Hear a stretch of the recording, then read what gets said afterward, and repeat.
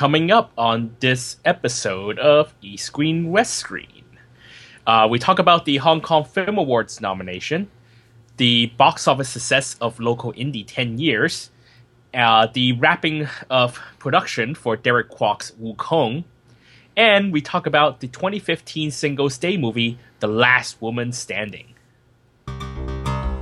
East, Screen, West, Screen.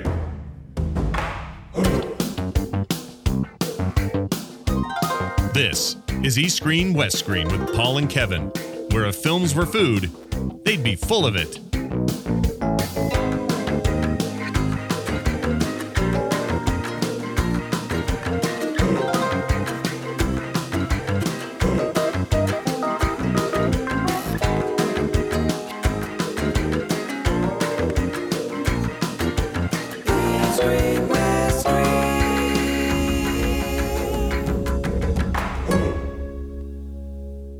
Hello, and welcome to another episode of East Screen, West Screen. This is the show where we talk about film from Hong Kong to Hollywood and some other stuff in between. I'm your host, Paul Fox, and coming to you from his news desk in the back corner of Shu Chi's shoe closet is Mr. Kevin Ma. There are a surprisingly amount of men's shoes back here, Paul. Whoa.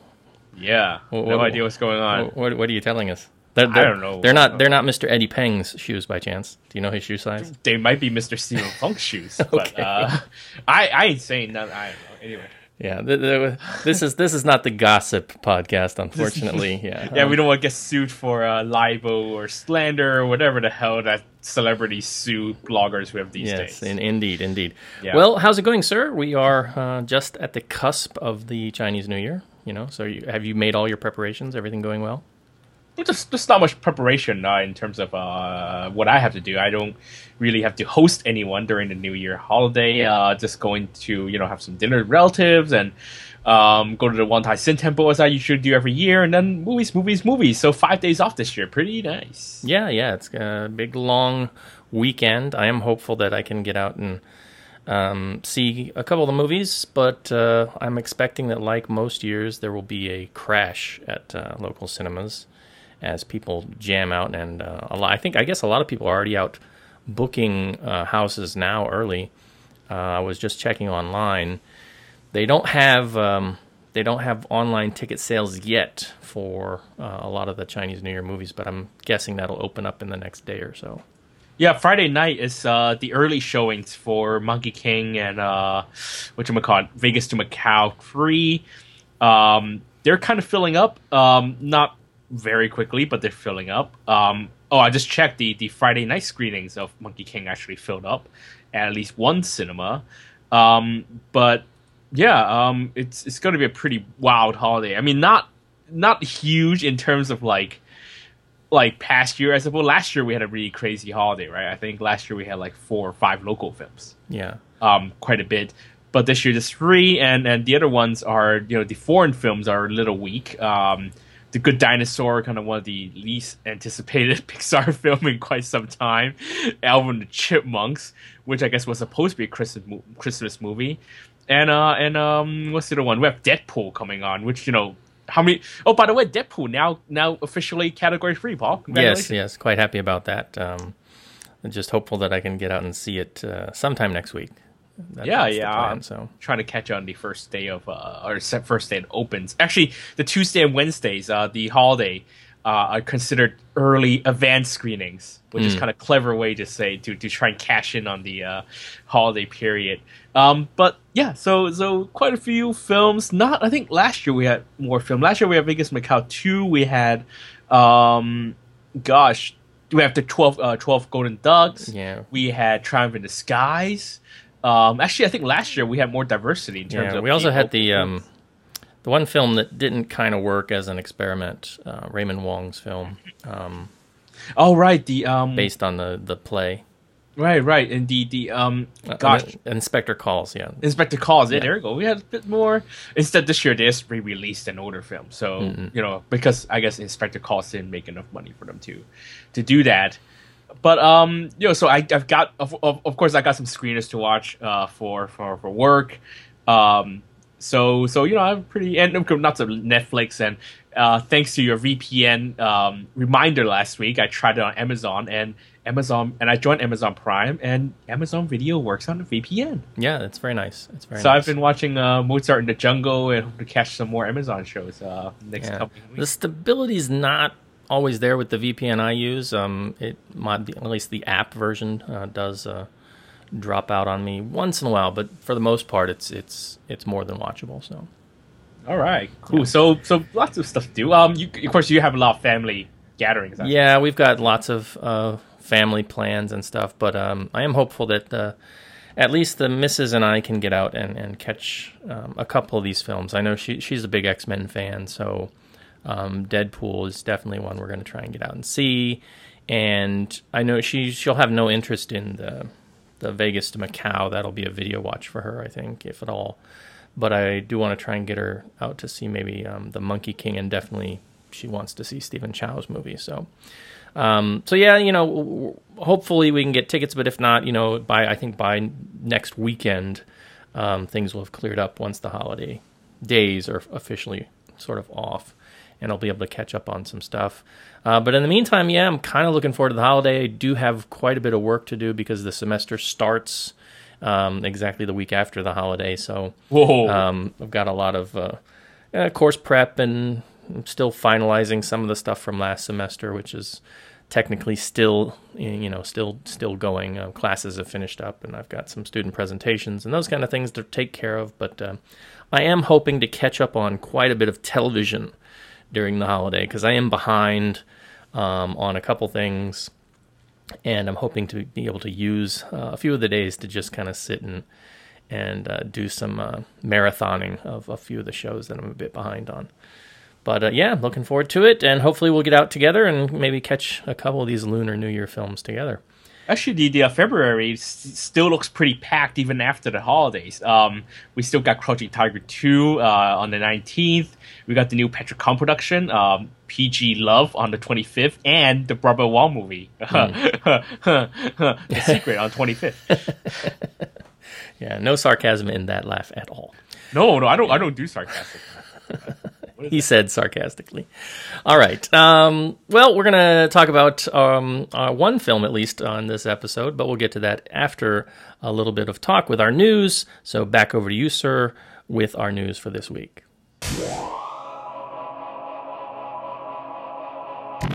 Here at the news desk. Big news, I guess, last week. I think we missed it just by like 2 days or something. Hong Kong Film Awards nominations announced. Yeah, have you looked at the list, Paul? I mean, I could do a little big summary, but first of all, you looked at the list. I've looked at the list with like maybe a couple exceptions. It was kind of in line with, I think, the Hong Kong Film Critics nominees and winners, right? There were a couple standout exceptions, and I think you'll tell us about those. Right. A quick, I guess, summary of the nominations. Port of Call, the Philip Yong film, leads the nomination, 13 nominations. And I have a feeling that they are nominating the director's cut because the theatrical cut editor, William Chang, is actually not listed as an editor on the Best Film Editing nomination. So I think they took the director's cut in consideration instead of the theatrical cut. So if you do have a chance to watch a video, do try to catch the director's cut, because that's the one that's getting all the big award attention, including the Golden Horse and also this one. That's not a surprise. I mean, lots of good word about the film, and it's a solid film. Taking of Tiger Mountain, Trey Hark always gets a ton of nominations. It has 10 nominations. Sorry, the second most nominated film. Best film, Trey Hark. No best screenplay. Sorry, no best actor. I don't know why Tony Leung is best actor, but here it is. Yeah, this is weird for me because I've just started watching the film, and it's a pretty long film, so I've been taking it piecemeal, and I think I'm like he hasn't shown up yet. 30 minutes in, and I'm like, wait, Tony Leung's nominated. I haven't even seen him yet, right? So I think that the Hong Kong Film Awards tend to, at least the film company, try and submit, better known names to Hong Kong voters. So I think the film company voluntarily placed Leung Ka-fai as the lead actor instead of what's his name, Lee Gun-shin, who is the young soldier, the young captain. Instead of him, they put up Leung Ka-fai's name instead. So that's probably why.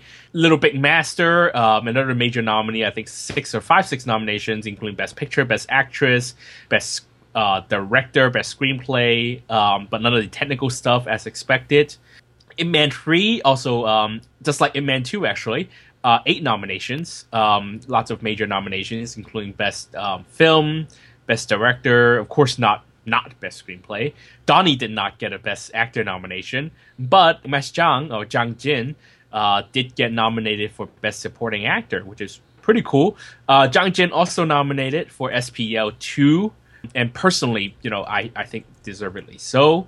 What else do we have here? Let's see. Little Big Master we talked about. Okay, so the fifth one is called The Outlier, 10 Years, the indie film that we'll talk about in a little bit. It has only one nomination, that's Best Film, and understandably so, actually, because film company served up the names of all 5 directors and all 5 screenwriters for the films as the nominees. And I think since not all the films are solid enough, or the voters aren't really willing to consider all 5 as Best Director because there are kind of weak links in that film, so they're not really willing to think about that. But as per Hong Kong Film Award Association tradition, they do nominate some of their buddies, including the head of the Directors Association, Derek Yee. His latest film, I Am Somebody, got director and best screenplay nominations, which, again, personally, I did not think it deserved. Perhaps best screenplay, but definitely not best director. Looking at best actor, we have 3 of the 4 Heavenly Kings this year. We have Andy Lau for Lost in Love. We have Jackie Chan for Heaven in the Dark, which I mentioned at the show about the Hong Kong Film Critics Society Award. Aaron Kwok for Port of Call. Like I said, Tony Leung earlier for Tiger Mountain. And Nick Chun for Keeper of Darkness. Isn't he up for Best New Director as well for that? He is, because the rule is that if you make 2 films or less, you're qualified to get a best. I was kind of questioning that, because I'm like, well, I don't know. You go back and look at his first film, it kind of comes out to maybe a C average. It's only his second film, so it still works. They used to have a 40, I think, maximum age of 40 for Best New Director, and they took it away, and that's how Ruby Yang got nominated last year for My Voice, My Life, the documentary. Even though she's directed for like 30 years already, she somehow got a Best New Director nomination. Also, for Keeper of Darkness, I think 4 or 5 nominations, I think. So there's also Louis Chen, who is Best Supporting Actor. Paul, you've seen the film. What do you think? Yeah, he's joined by 2 Zhang Jin nominations, Andrew Lam for Full Strike, and Michael Ning for Port of Call. So that's your context there. Did you think of anyone else that could maybe be more deserving than any of these 5 nominees? Yeah, it was that kind of year. Yeah. It was that kind of year.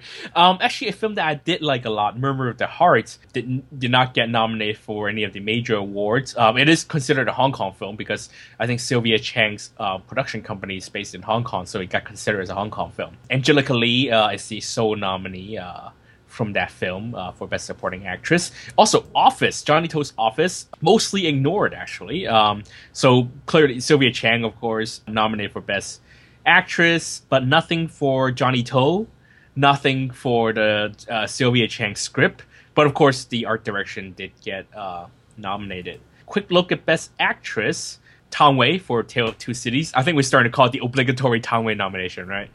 Every year, Tang Wei gets a nomination for something. Miriam Yeung for Little Big Master, Sylvia Chang for Office, Karina Lam for Heaven in the Dark, and Jessie Lee, who I think won Best Actress for the Hong Kong Film Critics Society, nominated this year for Port of Call, and also in the both Michael Ning and Jessie Lee nominated for Best New Performer. And the others in Best New Performer, you have Cecilia So from She Remembers, He Forgets, Cicely Choi from Keeper of Darkness, and Jay Ari for Get Out of Here. Finally, quick look down at the best film from mainland China, or just China. Best film from China and Taiwan. Jia Zhang Ke's Mountains May Depart, Jia Zhang Ke's The Assassin, Liu Ye's Blind Massage, and the two outliers, romantic comedy Our Times, and Jean-Jacques Gounod's Wolf Totem. So, Paul, which you were talking about, there's some kind of surprises. Which ones were they? 10 years, I think, coming in as best film, because it kind of hasn't been seen by a lot of people, but it sort of snuck in at the end of the year, and I know it got a lot of buzz. It'll be interesting to see if that actually wins because of some of the political talk that's been going on about that film in various circles. I would argue that actually it's made more money than at least half the nominees on that list. Yeah, but I think it is interesting to, for me, seeing both Port of Call and Little Big Master, both, especially Little Big Master as sort of a smaller film, but both films that I think resonate locally with local stories, right? As opposed to, the big blockbusters like Ip Man 3 and Taking of Tiger Mountain. Hong Kong Film Awards actually committee has a tendency to reward big box office winners as well. So Little Big Master and Ip Man. Ip Man's already made 57 million. Little Big Master's well over 40. So the two biggest, highest grossing films of the year on there, which actually not surprised. Like I said, they really have kind of like Stephen Chow films who win Best Film that year or get tons of nominations. They really tend to, or Cold War, they have a big tendency to reward or to equate high box office gross with quality. Yeah, I mean, I am kind of surprised to see an Ip Man 3 in there as opposed to something like Lost in Love, which does have some nominations but is not considered, I guess, best picture worthy. A reminder that actually Ip Man 2 did win Best Picture that year. Yeah. I guess the one that I'm kind of disappointed that I don't see listed is Lin Xiong for Ip Man 3. What? Yeah, because I thought they finally gave her something to do, and I think she had a very good performance towards the end of the film. I mean, look, they've got Janice Mann in there from Helios. Seriously, yeah, I don't know. It's there are always questions about anytime we see these listings. Everybody's got their own personal favorites, I guess. So we'll have to come back in a few months and discuss the actual winners, right? Yeah, the winner, I think the award is in mid-April, and this year we have Lau Ching-wan hosting for the first time. And I think they announced the co-host, but sorry, I didn't look it up. But he's gonna have a co-host. I don't think it's Eric Zhang for the finally. So Ivana Wong was the guest presenter in terms of nominations. But yeah, unfortunately, Lau Ching-wan did not get nominated for his work this year. Yeah. All right, then. Well, again, we'll be back sometime in April once the awards have been handed out, and we'll talk about our thoughts on that, and maybe, just maybe, we will have also completed the Love HK Film Awards by then, but it's doubtful. I seriously doubt it. We get later and later every year, right? but I do. I am gonna try my best. It's April 3rd. Let's see if I can do. Let's see if I can do live blog this year. I hope to. Yeah, I'll try my best. All right. Well, that's something at least to look forward to. That's something to look forward to, I suppose. All right. So, what's next on the news agenda? All right. Coming up, we were just talking about 10 years. And 10 years has actually been a surprise comedy. Not comedy. Box office hit here in Hong Kong. Hey, you haven't seen it, right, Paul? I have not seen it yet, no. You have not seen it. You've seen my blog post on it, so obviously I've seen the film. But actually, since it's opened, it opened on a very small scale. It opened at one screen on the same weekend as Star Wars: The Force Awakens, and has not actually expanded to more than a 5-screen release here in Hong Kong. Despite that, as of Sunday, it has already made $696,974 American dollars. So that's actually roughly about 5-6 million which is very impressive actually for a film that only had a 5-screen release. Many of like I said earlier, many of these films, for example, take Tiger Mountain, Port of Call, I Am Somebody, or even I'm not sure how much I had 2 thumbs up when Lost in Love. These films didn't even gross that much. I think Office didn't even gross that much. So the fact that this little small indie film has made more money than films of Johnny To and Derek Yee and Trey Hark kind of say something about first of all, the film's quality. The film is great. I think most of the film is actually quite solid. It's 5, and for people who don't know yet, the film is an omnibus film with 5 short films made by young directors, and it's involves a concept where these directors sort of predict what Hong Kong would be like 10 years from now, and it's a very heavily political film, and it's kind of inspired a lot of people, or scared a lot of people. And in addition to good buzz, thanks to China's Global Times, they've written an editorial about the film, obviously negative. So that kind of helped actually spur a lot of people to be like, wow, what kind of film has China scared? Why are they scared of the smaller indie films? So actually, it's picked up quite a bit of traction. Unfortunately, this coming up on New Year holiday, and the screens are shrinking fast. Producers have already planned a school tour, a university tour around Hong Kong through the rest of February, it seems like. But yeah, it's kind of great that we have this small little indie film really finding resonance with audiences. And of course, the CNN and New York Times already written about it, but for the interest of this podcaster, I suggest you all to go read my blog post on www.loveofchefilm.com at the Golden Rock blog about why 10 years is the most important Hong Kong film in recent years. All right, our final bit of news this week is about director Derek Kwok. Yeah, shifting over to production news. Derek Kwok, ever after As the Light Goes Out, he's went into China and made this film called Wukong, and the film wrapped production this week. It jumps on the bandwagon of the Monkey King popularity bandwagon. The film stars Eddie Peng, I think, as the film's concept is based on an internet novel that where Sun Wukong isn't the Monkey King, apparently. And that he plays is like this young punk who's like looking for love. It's kind of a youth story. It's kind of a reimagination of the characters. And the novel actually even is kind of similar to Jeff Lau's version of the Monkey King story, Chinese Odyssey, where it's actually a much more of a love story and a bit more of a youth kind of rebellion story, more than like a typical fantasy epic.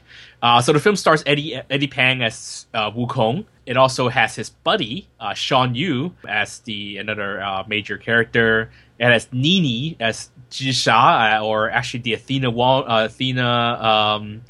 Chu character from Chinese Odyssey, and it will be played by Nini, who you may remember from Flowers of War.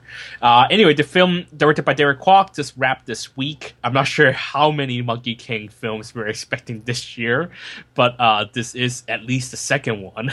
Does this sound like something you might be interested in, Paul? I kind of reimagined. I know you like the Monkey King a lot. So what do you think about a reimagined version of the character, and reimagines a love story as a youth story?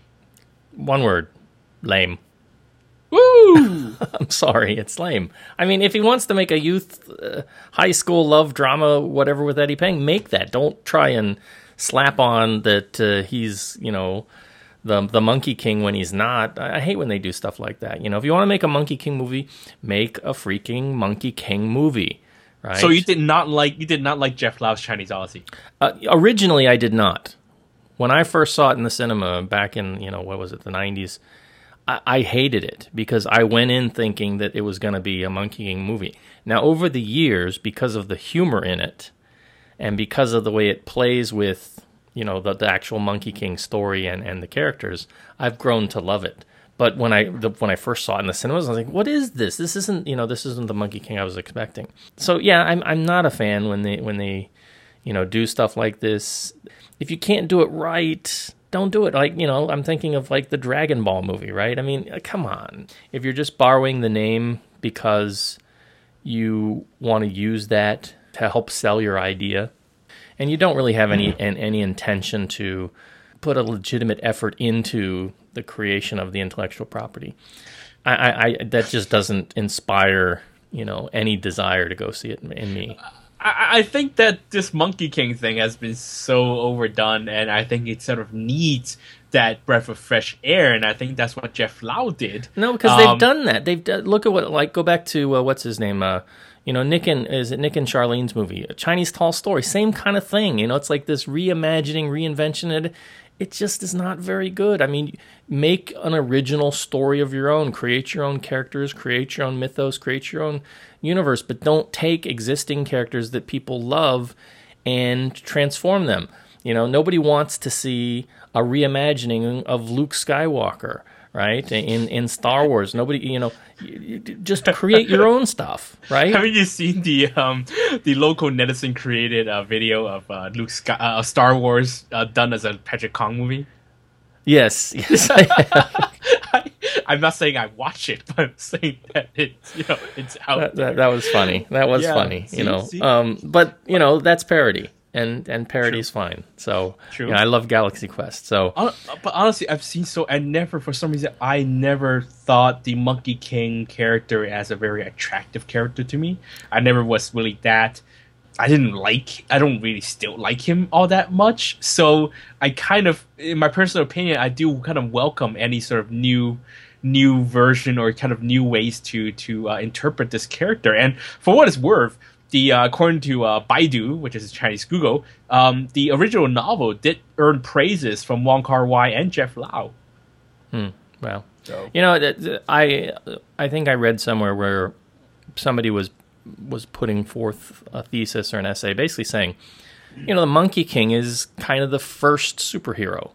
And if you kind of look at him in that context, with the Havoc in Heaven being his origin story, and then the actual journey when he, teams up with the monk to, go get the scriptures as kind of the chapter 2, getting his power and then going and learning how to use the power, great responsibility, this kind of thing. But he's very flawed because that's the nature of Monkey. That's why you get people who look at something like Man of Steel and get angry over it because they change the basic fundamentals of the Superman character, and that upsets people. And I thought that's kind of why the Stephen Chow Conquering the Demons was so kind of awesome, because it turns the monk into the superhero. The monk is the origin of the monk, which I thought is kind of cool, because we've seen so many Monkey King origin stories that we kind of shift. We turn Stephen Chow did was that turn him into the superhero, which is kind of cool. Because he's always the one that needs to be protected. But now here, he's the superhero. And, and Conquering Demons turns out at the very end, you realize that it is the origin story of how he groups these people together into an Avengers kind of thing. Yeah, and depending on how it's depicted or how you read into it in the story, I mean, the monk is still the superhero because he has control over Monkey with the circlet, right? I mean, he is able to rein him in and make him be good when he needs him to be good. Again, this might be good. I know I'm bashing it long before we've ever even seen anything, but just hearing the concept on paper. All right, we're gonna make, we're gonna take these characters, we're gonna use the names, we're gonna make this Grease. It just doesn't. It doesn't gel well in my mind. I could be wrong. I'll give it a chance when it comes out. It could be great, but at first blush, I just think, no, thanks. I could have given a very terrible synopsis, which is why. So I apologize in advance.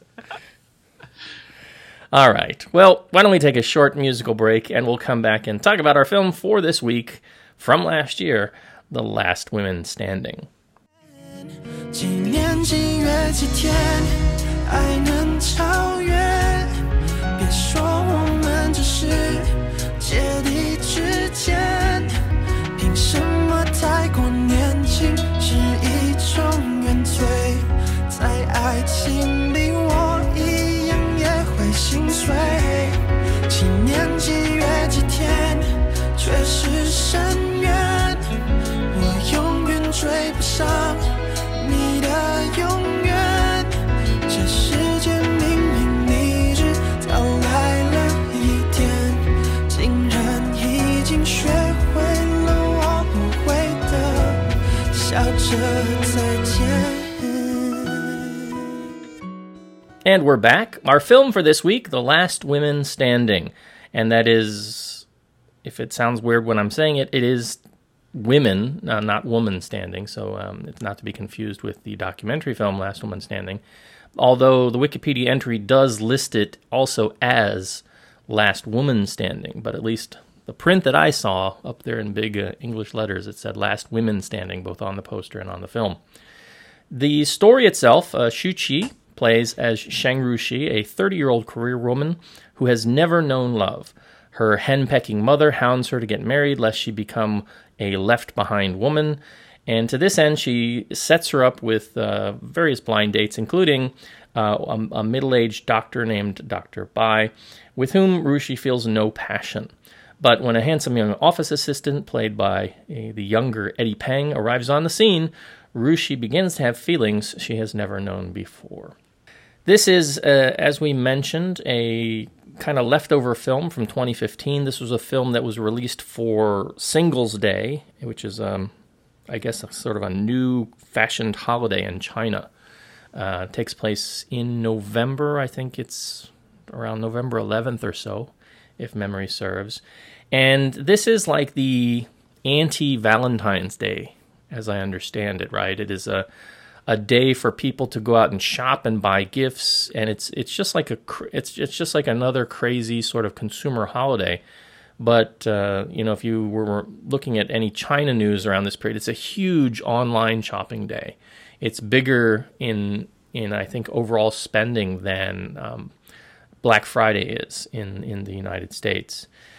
So this is a film that's in part trying to tie into, I guess, this as, part of the holiday. But the film does start off, if I remember the dates correctly, it starts off on Valentine's Day in 2015. So it kind of takes place within the course of 2015. And as I said, so for us, we're getting it here in 2016 in Hong Kong, but it was released much earlier in China. So as a leftover film, it's very much like eating leftovers, and it's about as fun. With leftovers, there's a bit of substance. It'll fill you up, but it's just not as good as fresh food. And for me, the biggest problem is I never really felt the chemistry between the two leads. I just didn't think it was there. It wasn't their fault because they're both super attractive. They both can exude great chemistry when they're on the screen, given the proper writing. And so here I think for me, the major down point was the way that they were written together. I never really felt like they had enough on-screen time together. And by the time they do get together, it just doesn't feel organic. It doesn't feel like these people would like each other yet. And it's like suddenly one of them is confessing, feelings for the other. And it just was like, well, you've only been together for a few scenes. It just doesn't seem like it feels right. So this is coming from a new director. This director is named Luo, if I'm saying that, or Lulu. Luo. Yeah, in Putonghua. As I understand it, so this is her first film. She is a novelist. She wrote this story. And I'm guessing that this is sort of like the Guo Jingming effect in some ways. She is actually, I think, signed under Guo Jingming's company as a novelist. So you're right. Guo Jingming is, for those who may not follow a lot of China film, is he's a young adult writer. Luo is also considered a young adult writer. And so she's got her novels. She's now directing this film based on her novel. And Guo Jingming, the films I know him best from are Tiny Times, 1 through 4. He's got other publications, and I think has he done other films as well, Kevin? Guo Jingming did Tiny Times. He's directing a motion capture film, but of course he's one of the richest, most successful, I think, young writers in China. Yeah. Pretty much the most successful because he's not only become this, created these big novel series. He's also created this empire, managing writers, and has his own kind of young adult literature empire in China. Yeah. So, I mean, in some ways, I see this as the equivalent of letting somebody like J.K. Rowling direct Harry Potter movies, or Stephenie Meyer come on board to direct the Twilight films, right? I'm not sure why they have this semblance that, okay, you're a successful young adult novelist, so you've got the chops to now be a director. It's China, that's why. China. and it shows here to some extent. Now, interestingly, if I have my information correct, the cinematographer is actually the same cinematographer from The Assassin. Li Pingping. So, it does have some credible production support here, and the film does look good. I'll give it that much. But in terms of the characterizations, they just never truly gel. In fact, I think Shu Qi's character herself is almost borderline what we would call Mary Sue, right? In that she's just kind of a stand-in for the author herself. I mean, she is successful, attractive, a dutiful daughter. She's got everything going for her. She's, has a high position in the company she works in, and yet she's unable to find love. And we're never really given a clear semblance of why this is, And it doesn't even make sense in that context because you cast Shu Qi in this role. They don't dumb her down. They don't make her look like an ugly Betty. She's not dumpy or frumpy looking. She looks like very attractive Shu Qi, just like in other Shu Qi films. So we're just expected as the audience to believe that this 30-year-old woman who's successful, intelligent, educated, in a China where there's a gender imbalance, no less, far more men than women, that she cannot find love. Even if we're taken, to accept all of that, we still, have to get beyond the fact that they get into the Eddie Peng character into the office. He comes in as an office assistant. He ends up working very closely with Shu Qi's character, and chemistry develops, which is fine if they gave us more time. But actually, Eddie kind of disappears. He's not actually in the movie all that much. Much of the movie is Shu Qi kind of emoting in quite a few scenes by herself, or doing some subplotting things with either her family or her friends. But the interesting thing here is that what I've been told, or what I've come across elsewhere, is what we know as the 15-5 or the 5-15 rule. Right? Do you know what that is, Kevin? No idea. Have you heard of this? Okay, No. So it is the idea that a man can date a woman 15 years younger or 5 years older. A woman can date a man 5 years younger or 15 years older, right? So that's the 15-5, 5-15. So Eddie is 10 years older 10 years younger in the film, I think. She's like No, 36, right? She's 30. They keep referring to her as 30. So he's only 5. Only? Yeah. No, she's 30 something. I think they said 30. No way. You don't think so? I could be wrong, but I Sorry, thought, maybe because I know Shu Qi's age, but yeah. no way. I thought they were said a few times that she was 30. She had just hit 30. Could be wrong, but anyway, she's in her 30s at least. I wouldn't say she's more than 35, but Eddie is mentioned as being 25, right? When he comes into the office. So it's hitting that 5-year acceptance, where she's older by that margin at least, which is fine. I mean, I think it's great. I think it would have been better if they'd even gotten an older actress, and pushed the boundaries of that kind of relationship a little bit further, been a little bit more progressive. It does try in some ways to be a romantic comedy, but it's really more straight-on romantic drama. There's just quite a few scenes where it's heavy drama, emoting, over the top a lot of times, and a few comedic scenes, nothing that really kind of stands out as what I would consider great comedy, and nothing that's really very, no overly memorable. There's a thing about like a USB, and there's a nosebleed scene, and it's kind of stuff that you've probably seen elsewhere.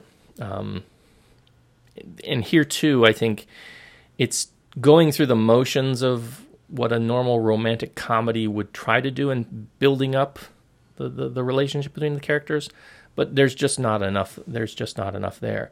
The mother is played by Pan Hong, who some will have seen before, and I think bit parts like Aftershock and things like this. The Dr. Bai character has had roles in Jackie Chan's 1911. He's slated as being in the upcoming sci-fi movie later this year, The Three-Body Problem. And for me, though, the biggest, I think the biggest surprise was the character of Rushi's father, played by Taiwanese actor King Shi-che. And he has a monologue at the end, almost at the very end of the film, which actually brought the film up a few notches for me. He's got a very sort of lengthy monologue, but it's a really powerful scene, I think, in both the way they shot it and the way he emoted. He carried it really, really well, and pretty much is kind of the best thing of the film in my mind. I agree, actually, yeah. Lin Shang is also here as like her best friend, and she's got a really weird subplot where she's in love with her ex-classmate, ex-boyfriend, and they go to like a family or a school reunion, and he's got urolosis or something, and he needs a kidney. Now, he's married, he's got like his own life, but she still loves him, and she is going to donate her kidney to him. And I guess, by the end, she's gone through it, and they actually make a joke about how her waist is slimmer now as something. I just thought, really, is this really trying to be comedy, or, this is what they show as like serious love? You can't be with somebody you love, but you're still going to give up a kidney for them. I don't know what they were trying to do with that subplot.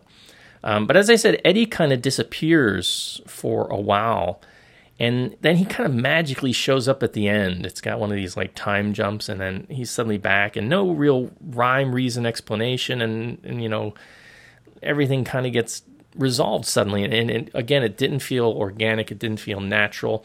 And in fact, I thought they were going to go a smarter direction. I thought for a moment they were going to go in a direction that said, a woman doesn't need a man to be happy, to be successful, this kind of a message. But no, I was wrong. They go for the sort of traditional romantic drama, a woman needs a man by her side kind of a thing. But it's not really a well-constructed movie in terms of caring about the characters. They're too good, they're too pretty, and you'd think they'd work together well. It's just they're not written well enough to give you the sense that they actually care about each other, I think. And it really, to contrast this with her last film with Richie Ren last year, All You Need Is Love, which was a much better film, at least in terms of building that chemistry and building that sense that these characters liked each other. This one just kind of really falls flat. I wouldn't compare it with Eddie's last film, because that was about bike racing and sweating and people gritting their teeth, and there's no real comparison here. But yeah, it's just one of these films. It's, as I said, it's got some substance there, but it's just, it's like a day old pizza. It's just not quite as good as when it's fresh.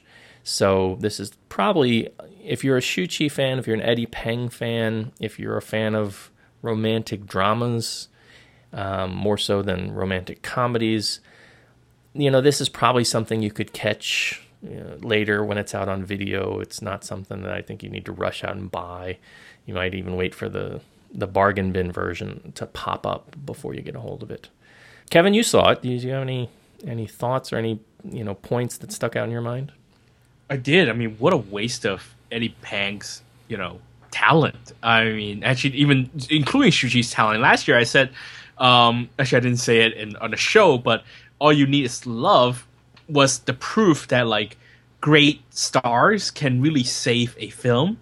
And I sort of take that back after watching this film, because not even Shu-Qi's talent and Eddie Peng's talent sort of saved the film, because the material is just so stale. I mean, I came out of it thinking, wow, China, it must be the only country who turns singledom or older single woman into a social problem. Chinese cinema, because they can't really talk about their real social problems, so they turn to these middle class bourgeois first world problem as social problems. There are quite a few films and a lot of modern netizens. They turn these leftover woman, leftover man into like real social problems. I think that's a real problem in places like Japan, where the population is aging and you have a big social security problem mounting. Of course, China doesn't really talk about that because that's a real social problem, as opposed to single woman looking for a man as a social problem. Anyway, it's sort of weird where they put their priorities here. Apparently, singledom can kill your mother. Yeah, that's really odd. I'm guilty of being single. My singledom killed my mom. Yeah, it's really that kind of film. So for me, it's very much like the title of probably a much better story, Much Ado About Nothing. Like, what's the big deal? Like you said, I thought it is very confused about what its stance is about being single, because the monologue, you think, okay, that's cool. That's actually quite a good defense.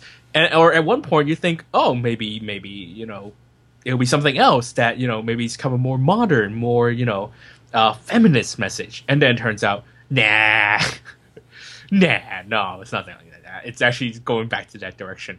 So yeah, it was very odd. And by the way, one of the film's producer is Tan Hua Tao, the director of Love Is Not Blind, which I thought was quite a good anti-romantic comedy type of urban romance. So I'm even more kind of disappointed at how this one turned out.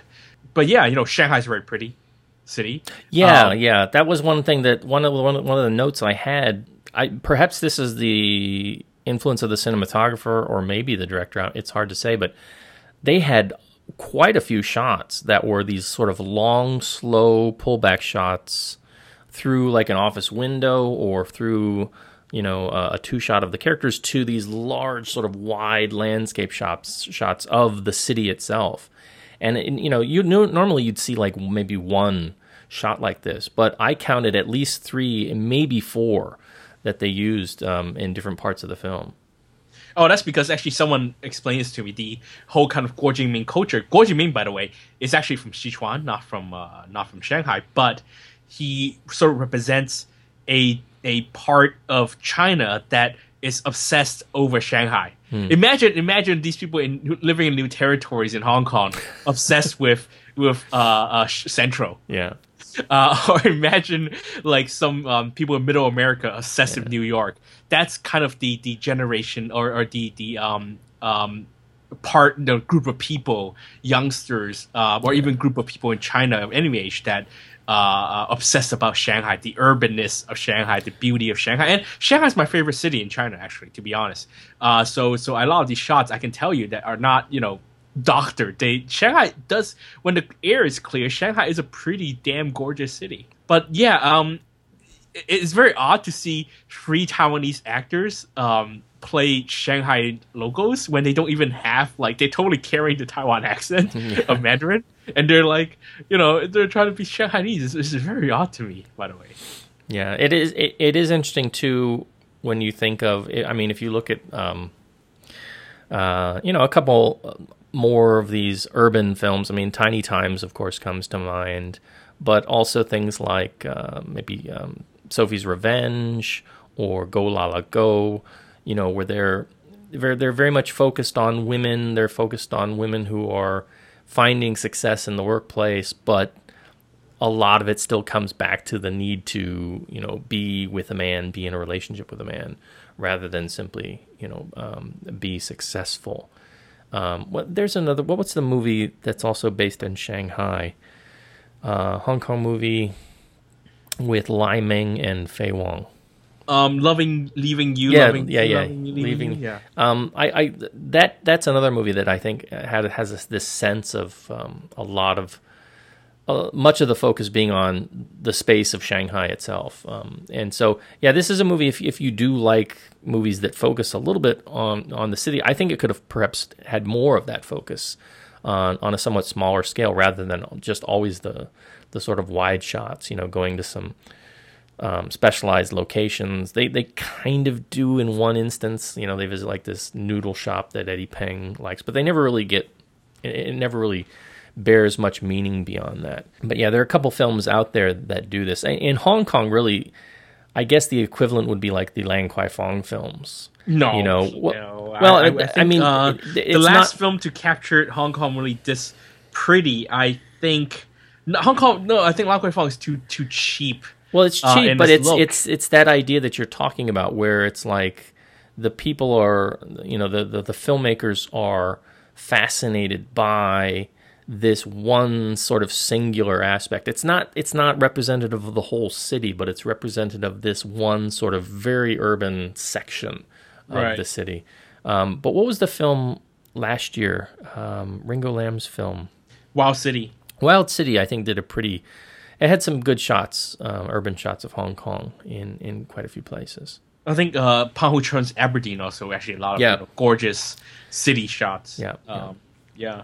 But you know, like I think the film unfortunately is kind of a wasted opportunity. It was very hard to screw up, let's just say, but yet kind of you have this very very inexperienced director who doesn't really know how to pace a film, who seems very much a novelist, writes like a novelist, still is writes a film like a novel, and I think sort of left a lot of the so-called directing to Li Pingbing, Mark Lee, and I can even imagine like Shu Qi and Mark Lee in the set going like, hey, remember last year we were working on a Ho Xiaxian film and look at us now. We're here. Like it's very odd, but it's okay. It's very much like a TV sort of Saturday afternoon. If it's on TV, watch about 15 minutes of it. And like you said, there are good parts here and there, and it is what it is.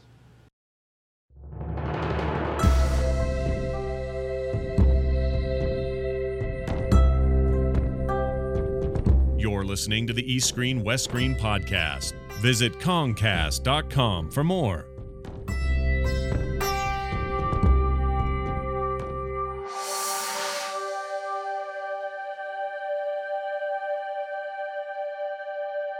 You have been listening to the East Screen West Screen podcast. Our theme music was composed by Rob Jabauer of Schnauzer Radio Orchestra.